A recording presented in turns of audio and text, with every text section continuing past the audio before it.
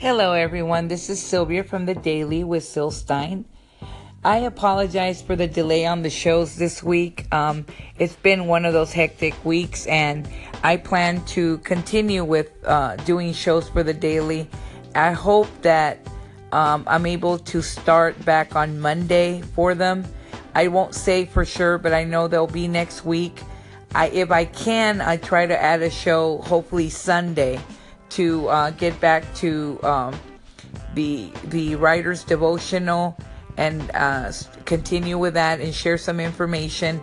Also get back on track with the editing episode to try to get all those editors together to speak about editing, and also share some stuff from the New Yorker magazine articles, try to share a little bit about those, and continue on news from about the Great Lakes Book Bash, which I attended, and other writer events coming up, and my works in progress that I have, and try to speak on National Novel Month, which I hope to be able to do on Monday.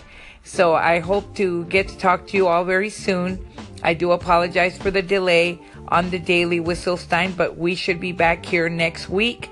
I hope you all have enjoyed this weekend for Veterans Day, and I wanted to thank all our brave men and women who do so much for our country. God bless you all, and I wanted to say thank you for everything that you do for us, and you all have a very great rest of your Friday.